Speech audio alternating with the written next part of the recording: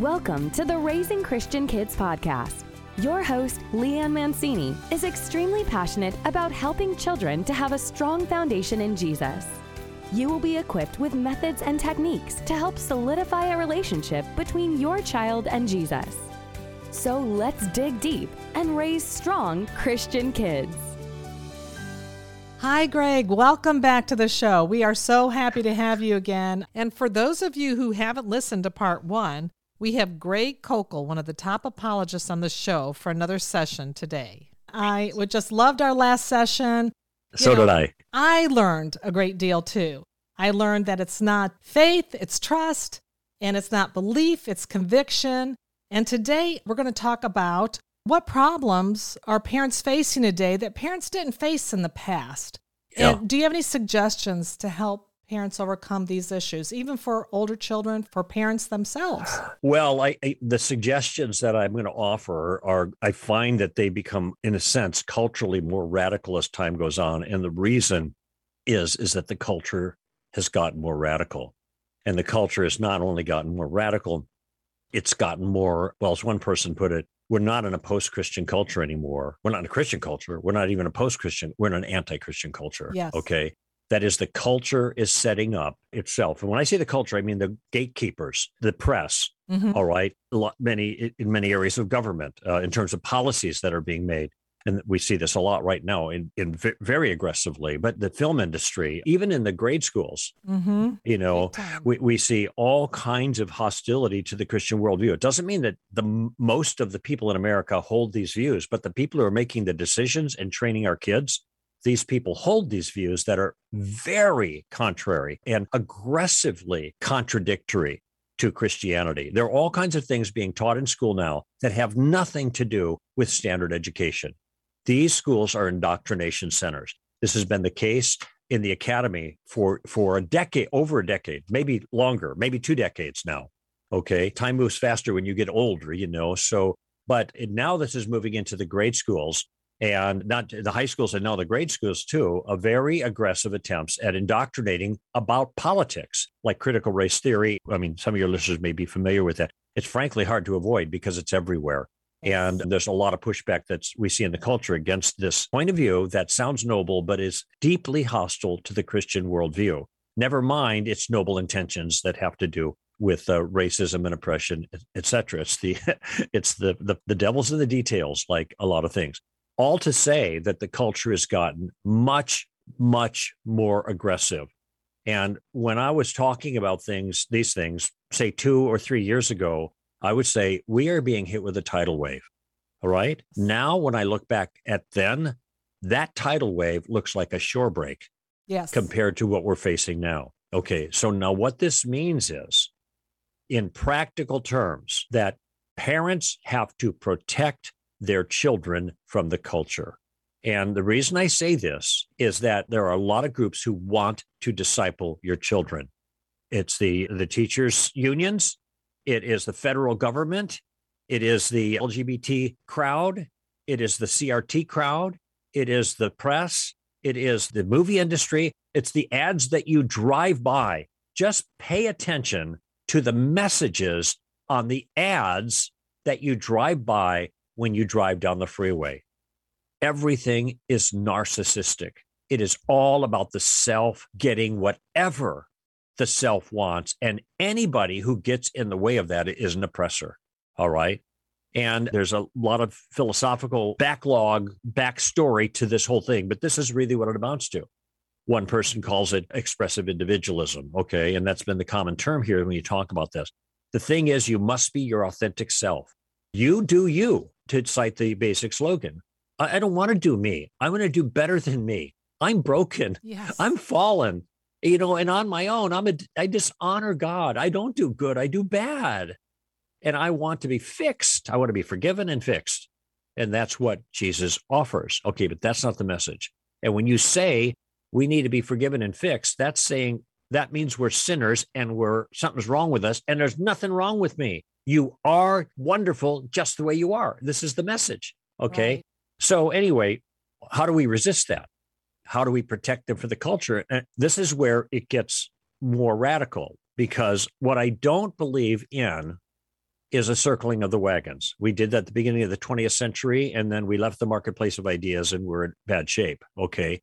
However, when it comes to our children, this is a different story. All right. We need to put a protective fence around our children. The Christian community doesn't retreat from the public square, but we don't throw our kids who can't swim into the deep end of the pool. And some people are going to say, well, because I am not an advocate for public schools, and I would do everything I possibly could to keep them out of public schools now. And the reason is because it's not just that they're secular, it's they are anti-Christian. Yes. They are deeply hostile to Christianity, okay, in the things that they teach. They might be nice people, the teachers, but you look at the kinds of things that they're pushing right now and teaching our kids about gender, about sex, about homosexuality, and the whole thing. You know, this is not a Christian point of view. They are not neutral at all. And so some people say, look, if we're Christians, that's a mission field for our kids to go into. Yeah, okay, no. Here's the question you need to answer here. And this is for your people. They can to me, it's the best test. Let's say your kid is 8 years old. All right. Well, we've raised our kid in a Christian family and we've this, that, and the other thing. We've even taught him some basic rudimentary apologetics. And okay, so he's going to be a missionary. Okay, here's the question. Is it more likely that your child, with whatever capabilities that you've given him, will have an impact in changing the kids in his school than all those kids in his school changing him? If it's more likely, I'm just saying, it's going to be more likely that he's going to be changed. He's not going to change others on balance. Okay. Then they don't throw them in the deep end of the pool. Wait until they get into high school or college when they are adults and they can internalize these kinds of things, these tactics and these more complex apologetics issues, because the issues are complex. Okay. If everybody keeps telling you gender is in your head, there are 50 genders. You're an oppressor if you think that that having a penis or a vagina defines your sexuality. What's a young person going to do with that? He has no way to know how to respond. And especially when everybody's calling them names, they got to be stronger and to be able to manage that. And that just takes more time. Yeah. And there's parents out there that can't afford to send their kids to private school or Christian school or homeschool. So they have to do double duty diligence. That's right. Well, yeah, good luck with that. I'm not condescending and judgmental of anybody who makes a tough decision like this, but I am saying this. The times have changed so radically that it might be time to say we need to make substantial sacrifices in our family to protect our children from what we're sending them into, because they have your kids much longer than you do. What I'm thinking about is like the single mom who is working and has no money to send her kids to private school. Maybe somehow she could get a hold of a private school or a Christian church and see if there's another mother who's homeschooling. Mm-hmm. And, do some kind of trade-off of something, barter with her some way, clean her house or whatever, teach my kids, whatever it is you can do. But I do agree they have to be kept out of the public school. And it's so aggressive and so corrosive. Yeah. I just cannot emphasize this enough how dangerous it is. I'm not saying every kid that's going to public school is going to be ruined. I'm not saying that. I'm trying to be clear about the danger. And it is more dangerous now than it ever has been.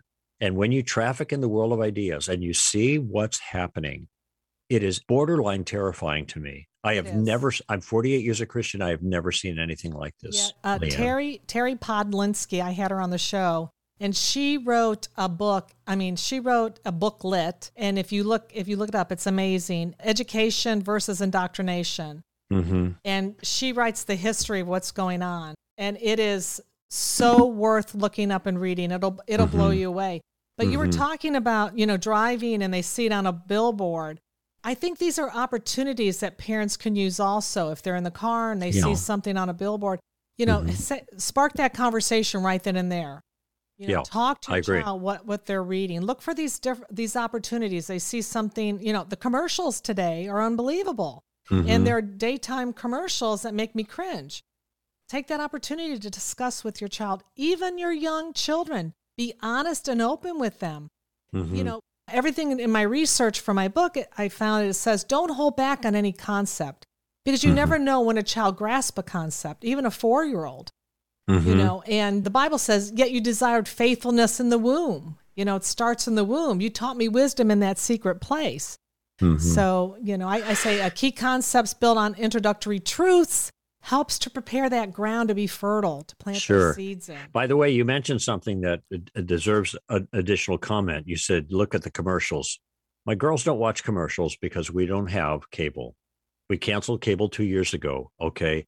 And that was one of the best things that we could do. And I know this sounds, again, radical. Radical times require radical steps, all right?